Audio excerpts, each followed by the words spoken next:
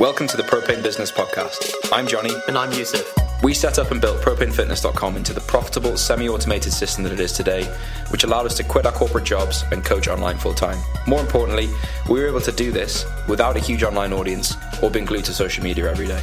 We're now ready to share everything from the failures we've made to the systems that now consistently generate hundreds of thousands in revenue. We help personal trainers, coaches, and gym owners do the same by avoiding the mistakes we've made and the best practices going forward. Subscribe to this podcast to learn what we're doing and what we've done to build and scale propanefitness.com.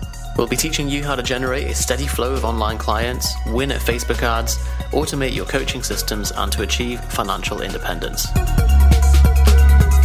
Well, welcome everyone to this episode of the Propane Business Podcast. Today we are joined by Bryce Lewis from The Strength Athlete. Hey, Bryce.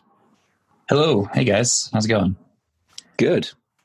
So, for those people who've not heard of you before, Bryce, I want to ask you about the very first client you ever coached. Can you remember who that was? Really putting you on the spot here. You can. Yeah. It was you. It was. Eric. It was. Yeah. Eric Helms and I co-coached you when I was interning for Eric. Yeah, I'm so glad you didn't just go, yeah, I do. It was this girl I was coaching, and I like something completely different. Yeah, so that was my first experience with being coached online, and I guess your first experience of you'd been a client of Eric's for a while by that point, right? I had, yeah, for bodybuilding first, and then for powerlifting after that. And that was your, like, I guess we probably had a similar thought of like, online coaching's cool. I like being coached online. I'm going to start coaching online, mentored under Eric, and then The Strength Athlete was born.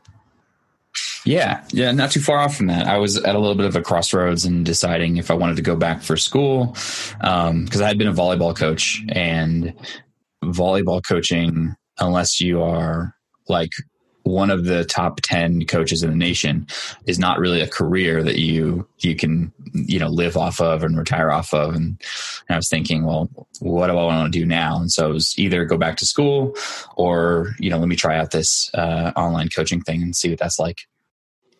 Cool. That is really cool. I did not realize that Johnny was client number one. Did you not? Yeah. No.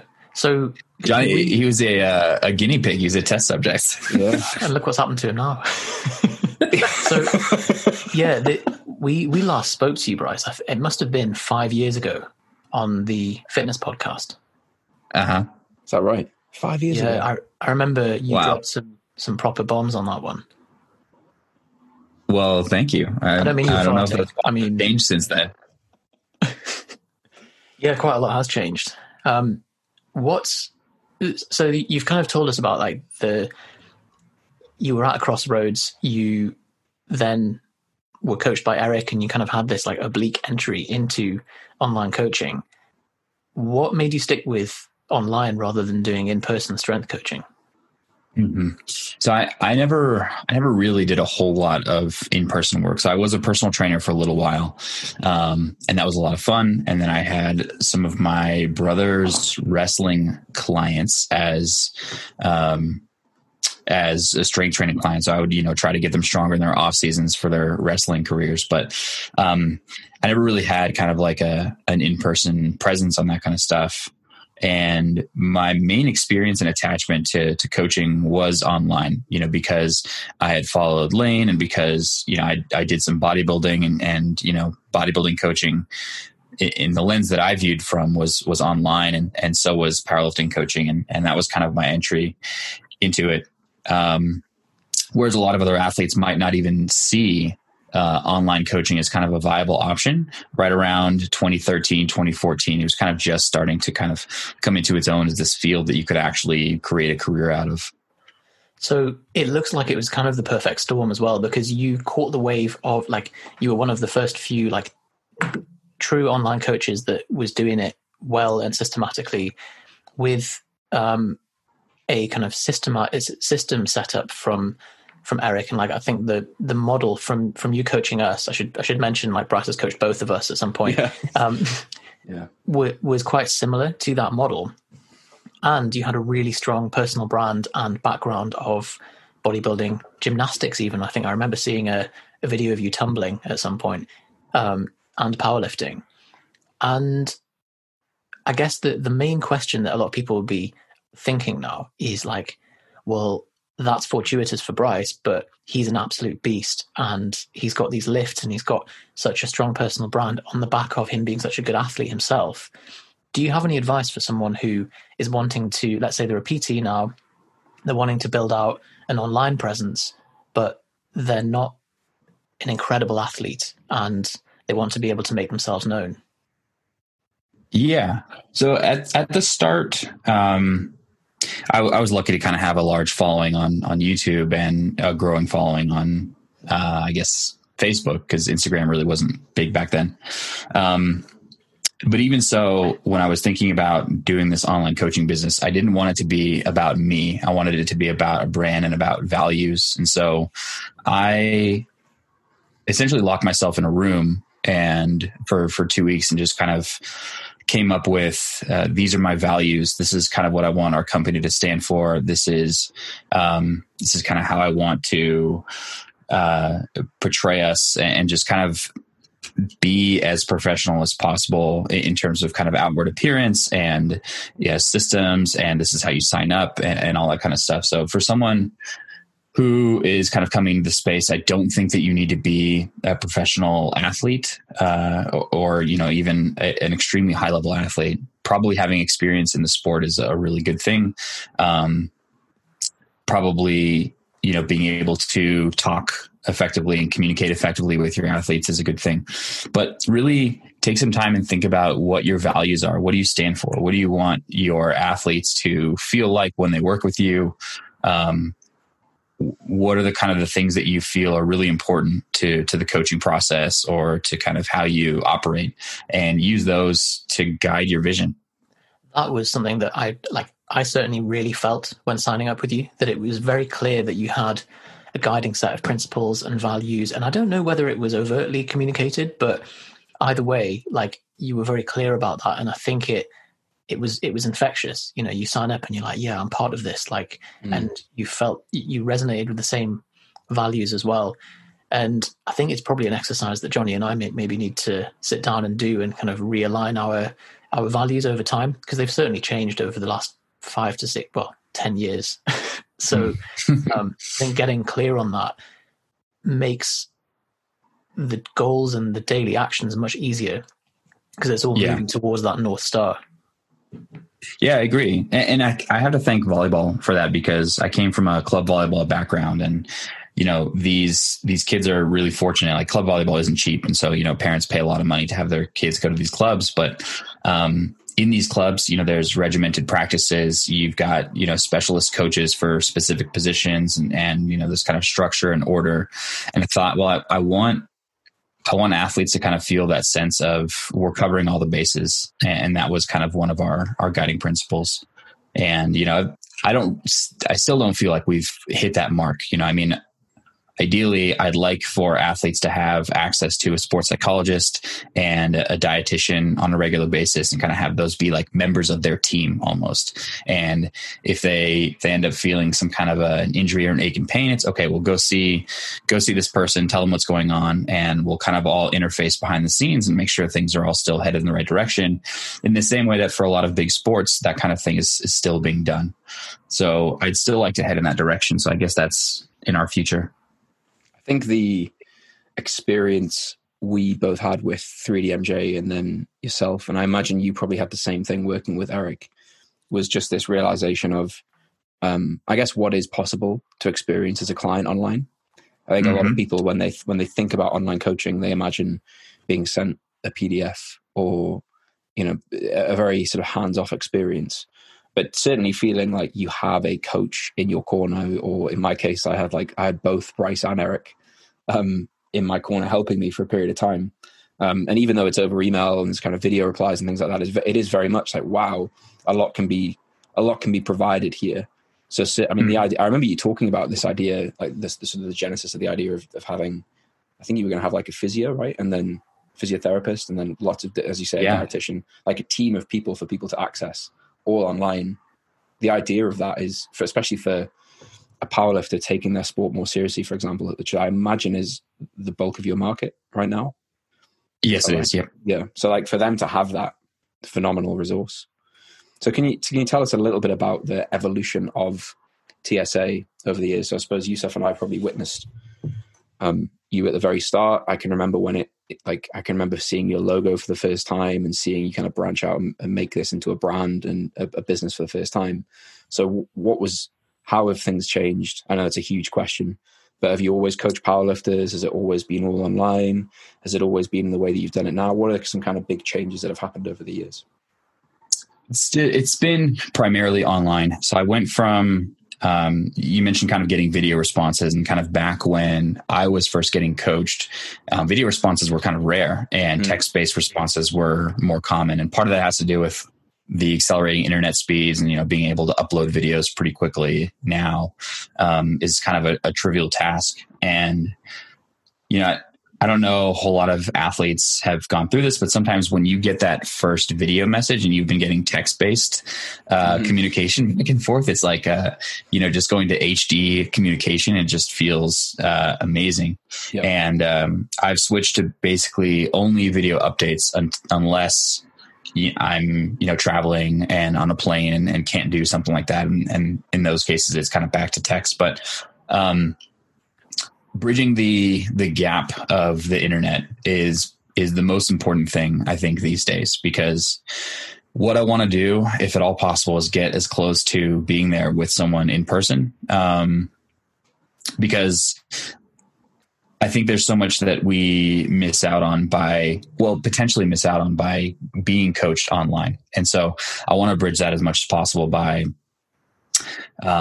filming athlete responses, and, kind of having them send me their training and me kind of demoing stuff, if at all possible, and getting back to them as well, and kind of updating their training. So, that's one thing that's changed, is kind of switching to video replies, and then just kind of automating some of the more boring stuff, in the business, so that you don't have to worry about it and it doesn't kind of bog you down. Some of these things are really mundane. I don't know if your listeners will really, benefit from them, but we switched to recurring billings instead of sending out a PayPal invoice one at a time, and that saved a ton of time. And the other thing, I was just on the tip of my tongue. Sending money to the coaches who I work with. It used to be that a client's money comes in, and then I send that out once, for every time we get a payment, I send one right back to the coaches. And I've switched to kind of every week, kind of having this sheet that tallies all that stuff and just tells me what to send. And that's also been kind of a huge time save as well. Oh, that's just so important. That kind of frees me up. When you're working online, especially when you're self-employed, like we were saying the other day, that you are the accounts department, you're the marketing department, you're the delivery, you're the sales, and so any part of this that's manual compounds so much. And especially when you've got 40, 50, 100 clients, it becomes a colossal task, and it detracts from the core competence, which is coaching people. So I think it's a no-brainer for that. And I'm still seeing a lot of coaches that either bill manually, as you said, and not benefit from the recurring billing and the technology of that, and also doing lots of calls as well, for example. And I personally think that, yes, the gold standard is in-person access to someone and being able to work with them face-to-face. But I think the next level down is not actually calls. I think it is what you described, which is video responses and someone being able to send you a batched version of the week and saying, here's my training, here's how my week's gone, and all of that. Because it allows them to sit and actually think it through, send you a unilateral thing that you can then take, work through it, formulate a response, and send something that's much more considered back. And I think that generates a much better coaching experience as the client, even if the client first thinks that, oh, well, I just need calls. Or often it's not even the client, it's the coach that thinks like, I can add more value to my clients by having 2 calls a week. And it's like, well, that's 2 hours of your week that you now is just accounted for. And it very quickly puts a hard cap on how many clients that they can take on. Or in our case, years ago, we would just try and take on more anyway and end up sleeping less, which ultimately results in a worse coaching experience for everyone. Yeah. Yeah, I like the idea that, when you have someone give a weekly update, they have to take the time to kind of process what happened, and they end up kind of filtering it first before it comes to you, rather than just kind of, I had a really bad day on day 1. I had a really good day on day 3.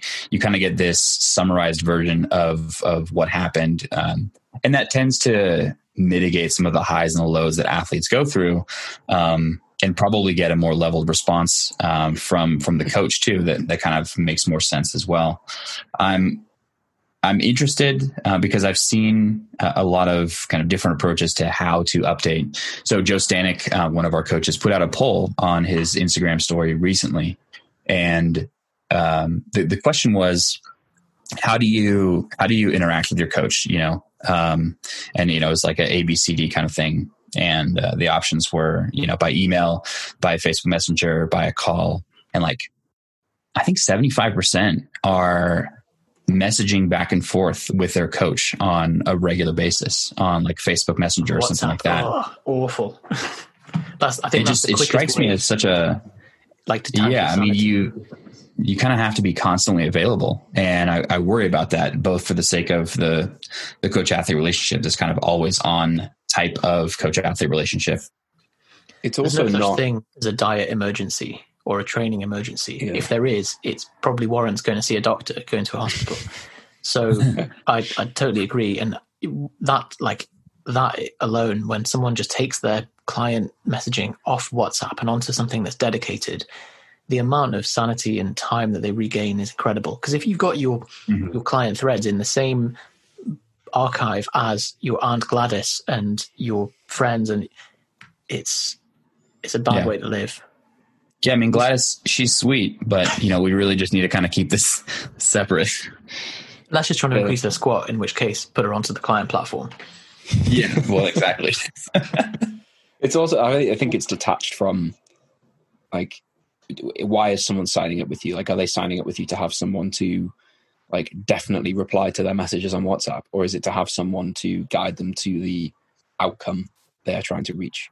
And that usually, as you say, Bryce, having someone check in more than weekly is kind of like looking at your weight daily, isn't it? And saying, I've gained 2 pounds today, therefore it's not working. You can't really say anything about a single unit of data. It's more about what is the weekly summary, or even a fortnightly or a monthly summary, really, to make real decisions on do we actually need to do anything here, or is it just continue as we are continuing? So communication more than weekly is almost worse, I think, for the client, because it makes them focus on details that aren't actually relevant.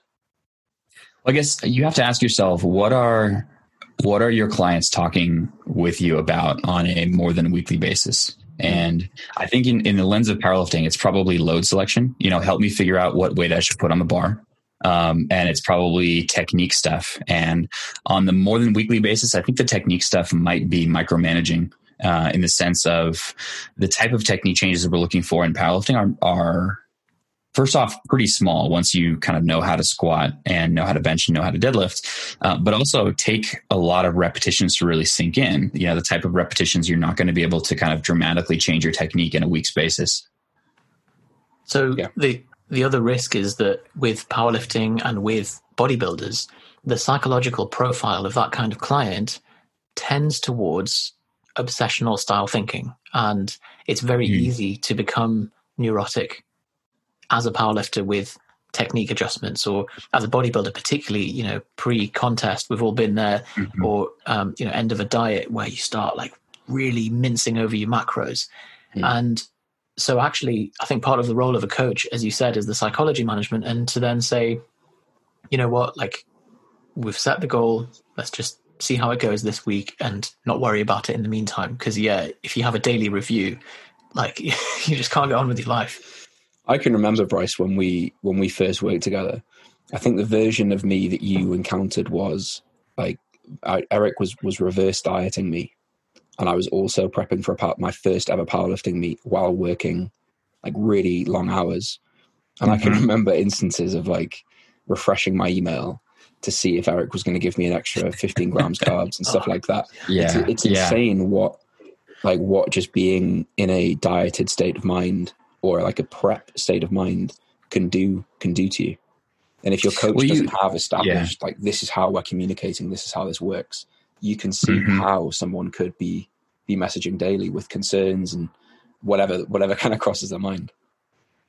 I was going to say, you weren't the only one that kind of learned from that whole process. Eric and I have actually talked about kind of what it was like coaching you, probably a few years ago at this point. Oh no! But just kind of, so you had great intentions, but you would see some new idea or some exercise or training strategy, or you would come up with this on your own and say, you know, what do you guys think about this? And for the most part, we would say, yeah, let's put it in, you know. So we started off with some program and just kind of add.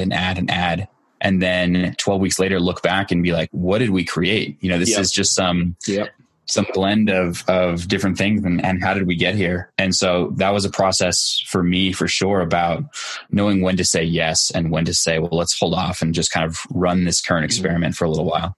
Cat's out the bag now. It's going to be the trailer of the podcast, like Bryce Lewis throws shade on Johnny. You're right though, Bryce. You're 100% right. I remember looking back on that period and thinking, man, I must have been a difficult client. And I think, like, it was the combination of, I think I learned a lot from that experience as a coach, because I realized how even just a few things, so like busy job and lots of pressure at work, with being in it, having been in a calorie deficit and pretty lean for quite a long period of time, with prepping for a powerlifting competition, seem on paper really quite basic things that, like, a lot of people deal with. But that combination for me was, I can remember it occupying so much of my headspace on a daily basis. Yeah. When you're hungry a lot, when training doesn't go very well, when you're worried about stepping on the platform for the first time. And then when you encounter a client who you kind of see going through that, you're like, okay, like, rather than thinking, you know, what are they doing? You kind of, you spot these similar patterns. But like, to see it takes clients as a human, and not just a set of numbers on a spreadsheet. Absolutely. And I guess sometimes it takes going through that as a coach to say, okay, well, now I have a new golden rule of, anytime someone's going through a first competition, there's no dieting, you know, or you just kind of, you establish your values based on what you've been through as a coach. And that's an ever evolving process, I guess. Just have on the top of your laptop, like, whenever Johnny emails me asking about coaching, say decline. Reminder. So you actually took me back. I actually worked with you again since then, so it can't have been that bad. There's an example. No, it wasn't. There's an example of that as well when you were coaching me, Bryce, which was, I think I was getting very goal oriented and very focused on, like, increasing my total. And you prescribed me 20 minutes of playtime every session. Do you remember that? Yeah. It was just like you said, it's not all about your total, just play. That was when you were dealing with back, like the beginnings of the back pain, right? Yeah, it was. So you just needed more playtime, man. How has that been? The back, it's been a funny journey. I think probably similar to a lot of your athletes, where I just didn't, like, the bell was ringing. My back, with my L5S1 was like, hello, can you stop, please, stop hurting me? And I was like, it's fine, it'll be okay. I'll just keep training on it. And then I got to the point where it was disabling, and I actually lost sensory motor function across my S1 dermatome and myotome. And then that was the wake up call. I was like, okay, I need to stop being a dick here and just give it some proper rest. And so I've documented the back pain journey, but unfortunately I didn't learn from my mistakes, but it's made me recognize that trait in clients. And if they're the kind of people that love to ram their head against a wall, to be like, no, you're not allowed to deadlift for 6 months because this is more important. For sure. Yeah. Which is another part of client management that I think is sometimes you don't expect as an online coach, right? Like, trying to accommodate injuries and issues that people have, and like, they can't just follow this squat, bench, deadlift program that I had written out. Like, actually, I really need to sit and problem solve this and think of a solution around this problem. Is again something that I think you don't immediately imagine when you think online coaching. You don't think, I'm going to have to deal with this scenario. I mean, coaching is always fun in games when, athletes are making tons of progress and training for them is really easy, or you're dealing with beginner athletes or intermediate athletes who can make progress on much of anything. But I think you earn your worth when you're in those difficult moments and you're able to get someone out the other side clear, injury free, and, still liking the sport. Kind of the three dangers that I worry about when coaching athletes, like the three big reasons people stop powerlifting, are kind of major career changes or changes in life where they just aren't as interested in the sport. You get married, you have a kid, you move, you have less free time. That's kind of out of your hands as a coach. But the two things you do have control over are burnout and risk of injury. And those are kind of the things that I'm always watching out for. So speaking of managing the psychology of your clients and kind of being aware of these early lead indicators, can you talk to us about how you manage your own psychology in your own day? Because I know you've talked about having gone through quite a lot over the last few years, and you're very candid about that. And especially the thing that we were talking about actually last week on the podcast was emotional management as a coach, mm-hmm. when you've just got no boundaries for your day. And so you have to be as clear with your own boundaries as you would if you were in employment with an organization, because otherwise Parkinson's law takes effect and you end up just working into all times of the day. Mm-hmm. Do you mean my own emotional management as an athlete, or kind of my own coach management? So this is you in terms of like how you structure your day. I know you've got multiple staff at this point, and how you kind of set up your day so that you can create content, deliver the coaching to clients, do your marketing, and how does that all fit together for you? And what's a day in the life? Yeah, I don't think I'm a role model when it comes to that kind of stuff. I have kind of like an end of the day, and I have a beginning of the day. But outside of that, I would love to do a better job when it comes to, okay, these are the hours that are devoted to content creation, and these are the hours that are our clients. And, this is when I interface with the coaches, and I'd love to systematize more of that kind of stuff. But now it's just kind of like work hours and get everything done, make sure the athletes are taken care of. When I've promised them, and then just kind of, restart on the next day and just kind of have a list of projects and check those off slowly over time. But I'm absolutely prone to focusing more on the new shiny thing, like the new article, or spending way too much time on one thing and just letting everything else just kind of take a back burner. And that's not the way that it should be. And I recognize that, and I still haven't fixed it. So, I know kind of what one should do, but I'm certainly not a role model when it comes to that. I think everyone feels that way to a degree. I think no matter, to be honest, the fact that you have a start and end to the day, I think probably puts you in like the top 5-10% of people who work for themselves. How do you manage like being, because something we've not mentioned, right, is you're reasonably competitive when it comes to powerlifting. Right? Like you've done. Yeah. Okay. I'm working on it. So Bryce came first in, for those people who don't know what powerlifting federations are, can you give us like the briefest summary, Bryce, of like the IPF and what that International means? Powerlifting Federation, the IPF, is kind of like the international governing body. So if powerlifting was an Olympic sport, imagine the athletes who did well at the IPF would go on to the Olympics. And then each nation has its own federation as well that feeds into that larger organization. So USA Powerlifting is our national organization. Cool. And you in 2018 won the World Championships within the IPF. I did. Yeah. Correct. Cool. So I think a lot of people would look at that and think there's probably a fairly good amount of commitment with that. A lot of people associate running your own business or being your own boss is also quite a lot to juggle in terms of there's no boundaries to your day. So how do you manage those two things? Do you have set times that you train or ways that you manage? I do.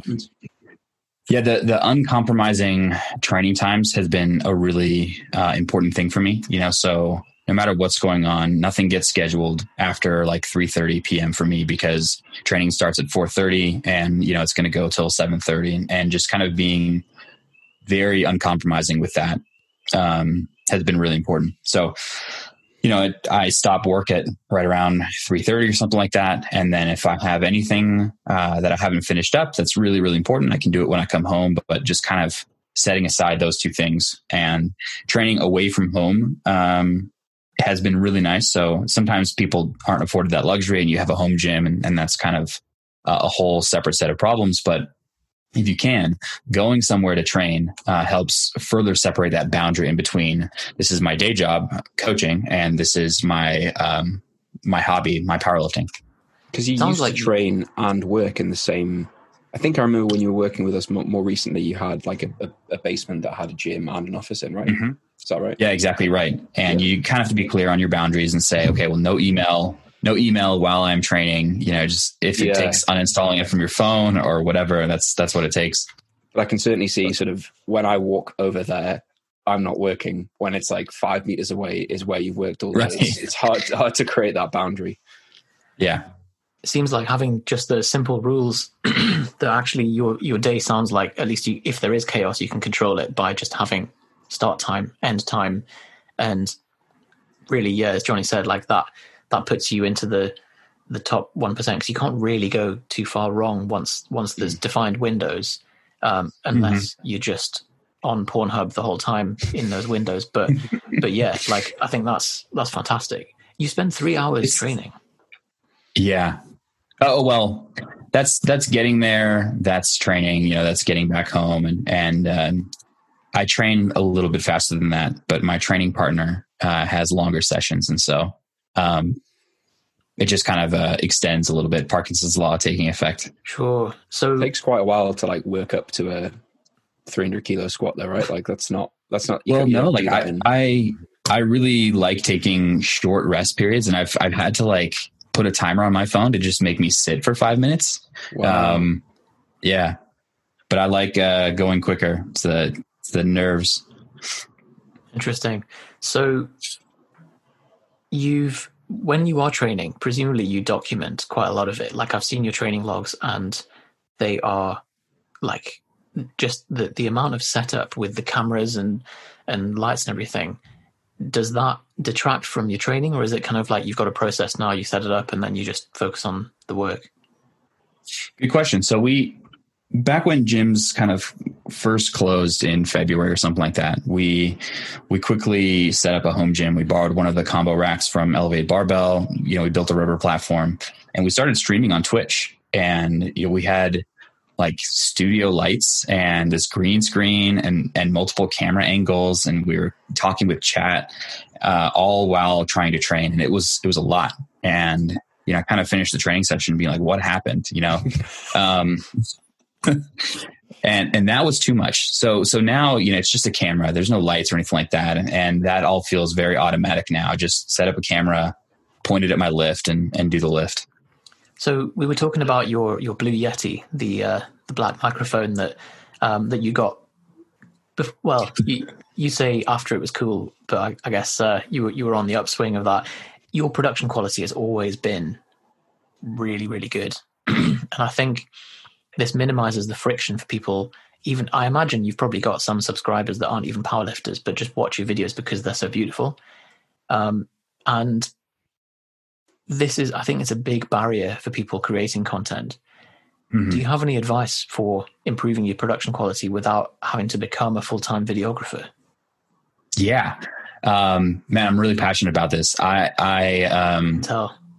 love cinematography. It's beautiful to me. And there's some great YouTube rabbit holes you can go down that kind of teach you all this information. But here's a few easy things. So because almost everything you're going to be filming is going to be consumed on a phone, you don't have to worry about getting like a $4,000 camera or something like that. So get something that films maybe 1080p or 2K, which at this point is like a few generations past, and you can get that really, really affordably. From there, get a camera with an interchangeable lens. And the lens is really where people are going to see the difference in quality. So something with a low aperture, something like 1.4 or 2 or something like that gives you that nice kind of blurry background that looks really professional.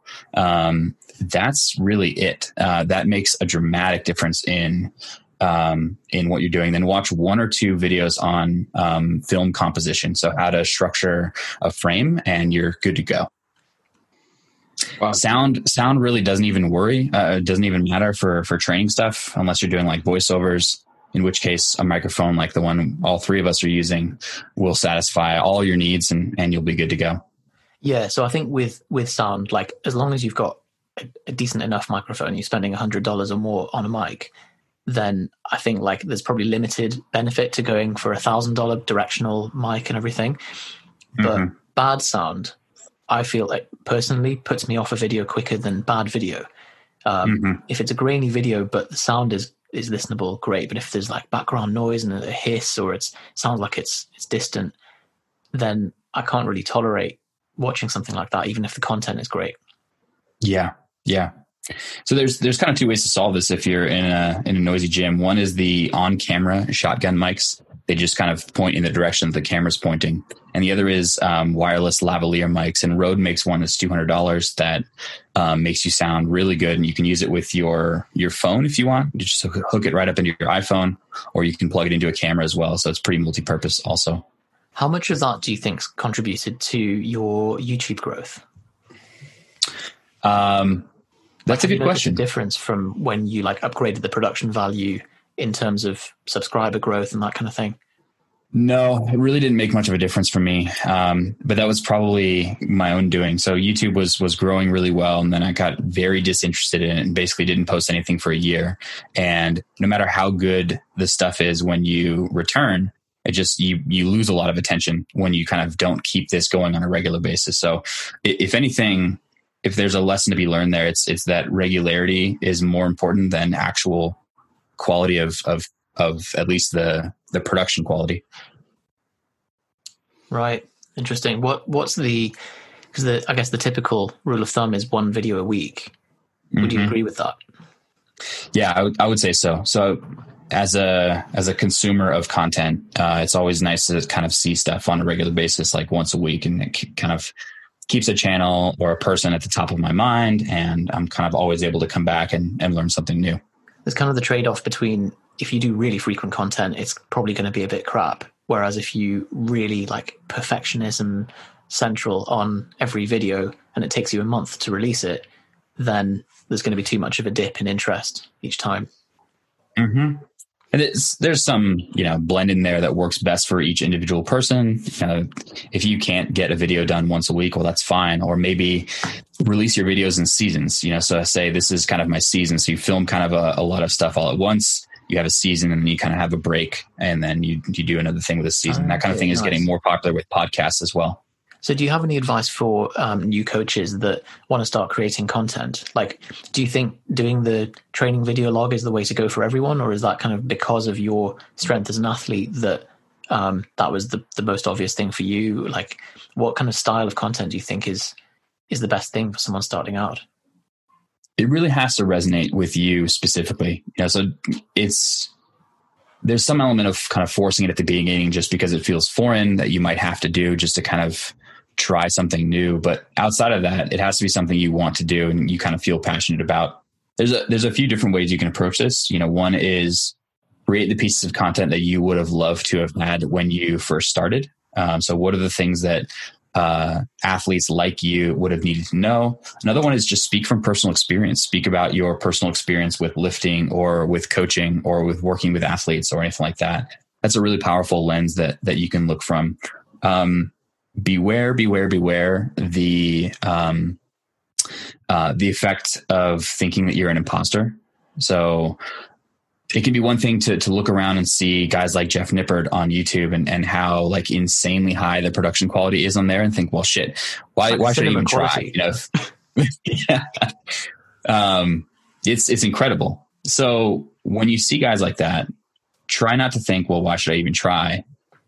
You just have to start, and kind of putting your head down and maybe even putting on some blinders and saying, look, I feel passionate about this. Let me just get it out there. And people want to listen to it from me because I have something unique to say rather than it being the definitive source on how to squat or something like that.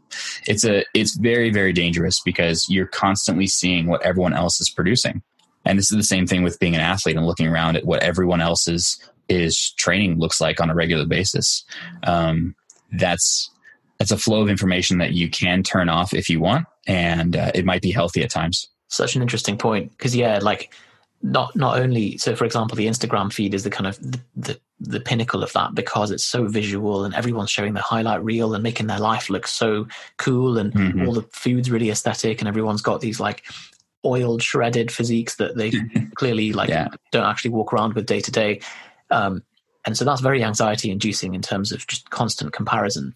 And then a level up from that is when you're trying to then create something and you're like, oh God, like, why should I even bother? And so, it totally makes sense to put the blinkers on, cut out a lot of the stuff that's not helping you, and just focus on creating the content that you wish was there.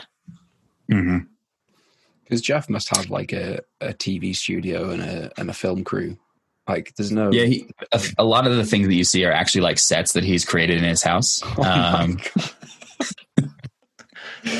Yeah. Well, I mean, to give him credit, it's weird to think about, but he just passed 2 million subscribers on YouTube, which is quite an accomplishment for someone in the fitness space who's putting out actual information rather than just, shredded abs or something like that. So that's what's most impressive, I think, is the quality of his information and the reach that it's had. Is, as you say, it's pretty cool. You tend not to see those two things together. It tends to be kind of niche following, very evidence-based, lots of science, but not very much reach. It's very rare you see that expand to the level that he has. It's awesome to see. But yeah, I mean, it makes sense that he's not filming that lying on a sofa from his phone in one take, is he? Like, there's clearly some effort gone into it. Yeah, there's a team going on there for sure. Yeah.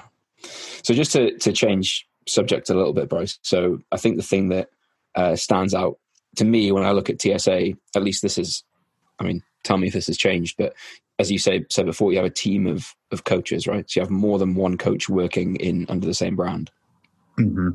So what was it that led to that? Was it reaching capacity yourself? Was it predicting scale? Like, how did you arrive at the decision of, I need to have more than just me here working in this? It was demand at first, so we just, I just at the time had more interest than I had ability to work with. And the idea of wanting to bring on more people was both about kind of taking care of more athletes than I could, but also about bringing new ideas into our company and just kind of having more perspectives and stuff like that. And that's been really nice. Awesome. And is that, I mean, so the 4 of us coaches now, we don't program the exact same way. We kind of all have a set of guiding principles, and every once in a while someone will say, hey, I've been doing this. This has been really effective for my athletes. And we'll all be like, oh, well, kind of put them on the grill for a second and critique the idea. And then if it seems like something worthwhile, then we kind of all start adopting it slowly. Cool. Yeah. And that's how 3DMJ is structured too, right? Like, they have a similar, I imagine that's where the thought process maybe originally came from.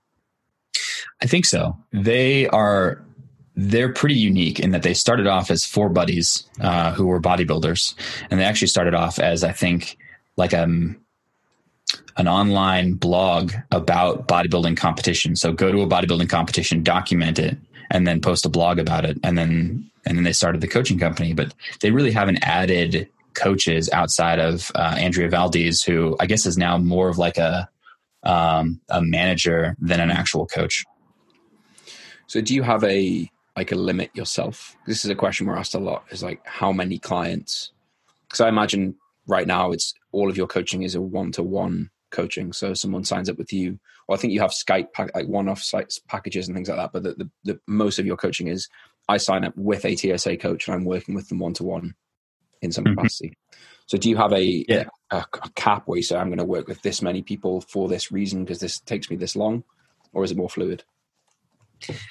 I have a pretty hard cap of less than 20 right now. I used to be a lot more than that. And I felt like I wasn't able to do anything besides coach. And that was, creating content or, creating more opportunities for TSA or scheduling podcasts or anything like that. And I realized that I need to be a coach, but I also need to kind of be a CEO of TSA and kind of, in some senses, direct us toward the things that we want to be more like and stuff like that. So I've reduced the number of athletes that I personally coach, and that's been a lot more helpful. And you don't get to that point unless you make a few mistakes of working with too many athletes and seeing, oh my God, my response times are slipping. I'm not able to give these athletes as much attention as I should be. And you can either carry on in that fashion, or you can make some changes. That's the evolution of it, I guess. When you started, you were getting trickle of demand up to a point where you were really maxed out. You then hire new coaches, and you then delimit the demand once again. So I imagine the approach to pricing and marketing must have changed as well as that's happened. Now that you've got more capacity for clients, do you have an active marketing funnel, or is it all just kind of do you have clear calls to action or email opt-in where you pitch coaching, or does it just kind of happen as a result of the momentum from your following? We, I guess about 6 months ago or something like that, Hanny took on the task. Hanny's one of the coaches with us. He took on the task of Facebook marketing. So we don't do a whole lot, but we kind of have a regular ad that's up there, and he kind of monitors where the traffic is coming from, and every once in a while changes the targeted cities and what the ad says. But we put a little bit back into marketing as well. And otherwise, it's kind of through the content that we create. So trying to put out helpful resources and saying, hey, we also do coaching as well. And that model of give, take, I think has been very effective for us and also for fitness in general. Because your website alone, the free resources on your website, there's a ton of them, right? Some really valuable, stuff you put a lot of time into as well. Yeah. That's both because we love trying to help people, and also we think, hey, if you enjoy this, you'll probably enjoy working with us too. So we got some free training approaches up there that stand on their own, and something that you could probably run for a year or so and make some pretty good progress on. But also, occasional articles about things that we're interested in, and resources on how to use Excel. And there's this really cool emailed series called the Athletes Performance Toolkit. So once a week, you get kind of a little bit of writing and then a question for you to chew on about sports psychology kind of topics. And I really enjoyed putting that together last year. Yeah, I mean, your Excel work, Bryce, is second to none in this industry, in my opinion. So maybe Mike Teixeira, maybe. Well, these aren't quite as pretty, but he's in another level in that he's switched to web-based, and I think that's pretty damn cool.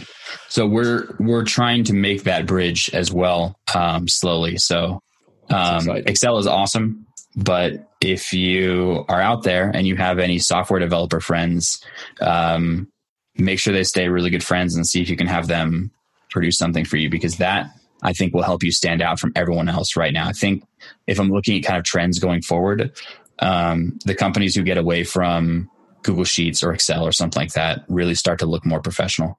I think the challenge...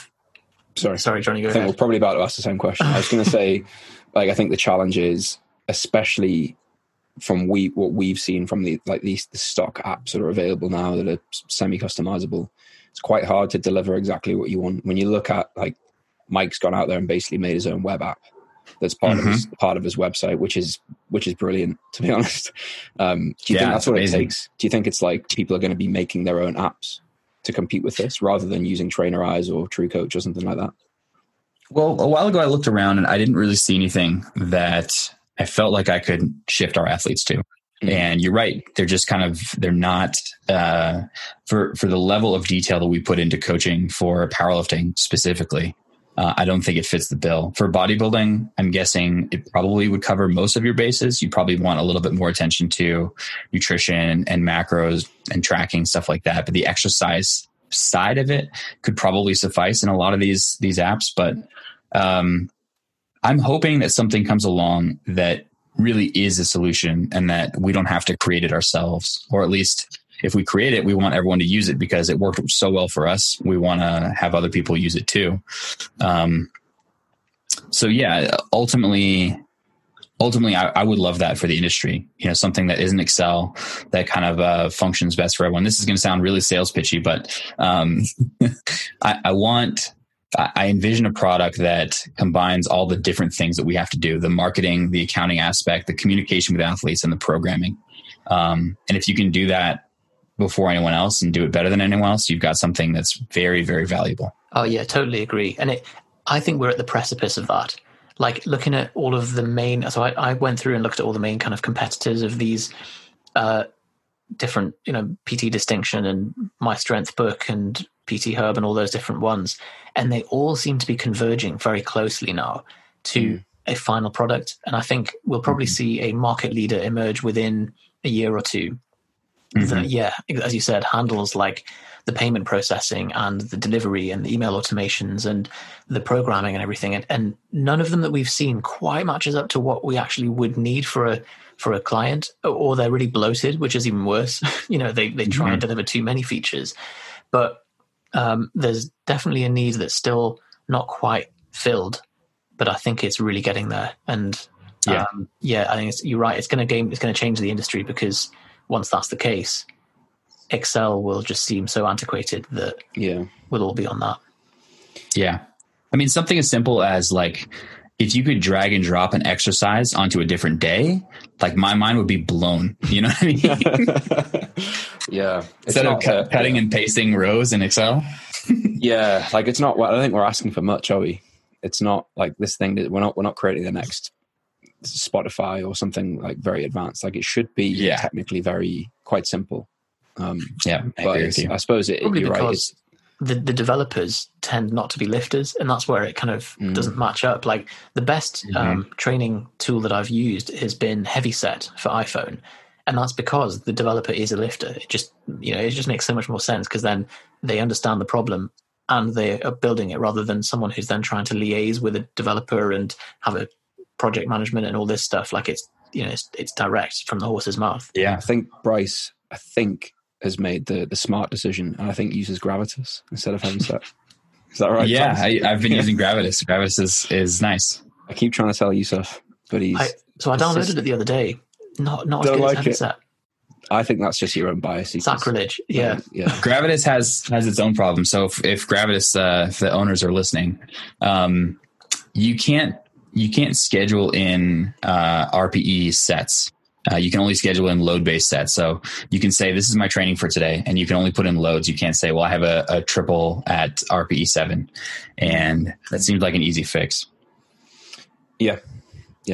I mean, it's one of those things, isn't it, where I remember we chatted to a friend who is a developer about, we have a macro calculator on our website. It's just like a free resource. And we were chatting to him about like, we want to change this. It may have been something, but the conversation was basically selecting a number or putting a number into a field in an app. And he was selecting it as like a wheel that you roll to select the number, and then another wheel that you roll. And we were like, why can't that just be digital input? Like, why can't that just be a calculator input? And he then just went on for 5 minutes about why that's a lot more complicated than we understand. And that's when you take a step into the world of actually building these things, and you're like, right, okay. That's why. It's not just that they can't be bothered. There's a lot of the time they are looking at a lot of new features that are very advanced. It's probably the same as like when someone comes to you and they're like, I want to look like, Brad Pitt in Fight Club. And you're like, okay. Like, and they don't realize that that's not just like a throwaway comment. You're like, right, there's so much that's just not possible about that. Yeah. The final thing I want to ask you, Bryce, which is also something we get asked a lot. So I think people, when they think about online fitness, they often think about like the one secret that doctors don't want you to know about. That's the secret to weight loss, right? That kind of very traditional marketing, which may work for a portion of the industry. But when you're trying to sell to very like aware markets, I suppose, so strength athletes or people who are involved in strength sports or any kind of serious gym goer, they're wise to anything like that And so there's not that, marketing can't be done in the way that a lot of people would traditionally teach it.